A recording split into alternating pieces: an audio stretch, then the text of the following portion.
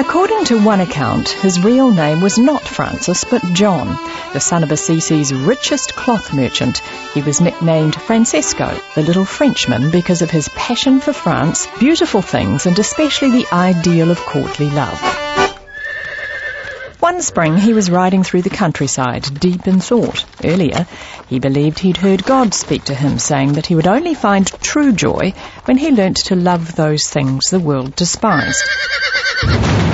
Lost in thought, Francis was suddenly jerked back to reality when his horse bucked. Looking up, he saw a leper in the advanced stages of the disease. His first impulse was to ride away. The mere sight of leprosy, let alone the smell, filled him with horror and disgust. This time, however, he jumped down from his horse, went up to the leper, put coins in his wasted, outstretched hand, and kissed the fingers that stank from the awful disease. As he rode away, he was overcome with emotion. Joy streamed into his heart.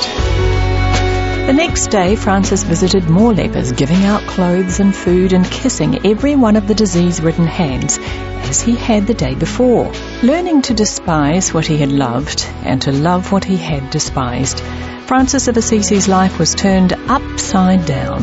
Today, we call him Saint Francis. I'm Shona Martin. Made with help from New Zealand On Air.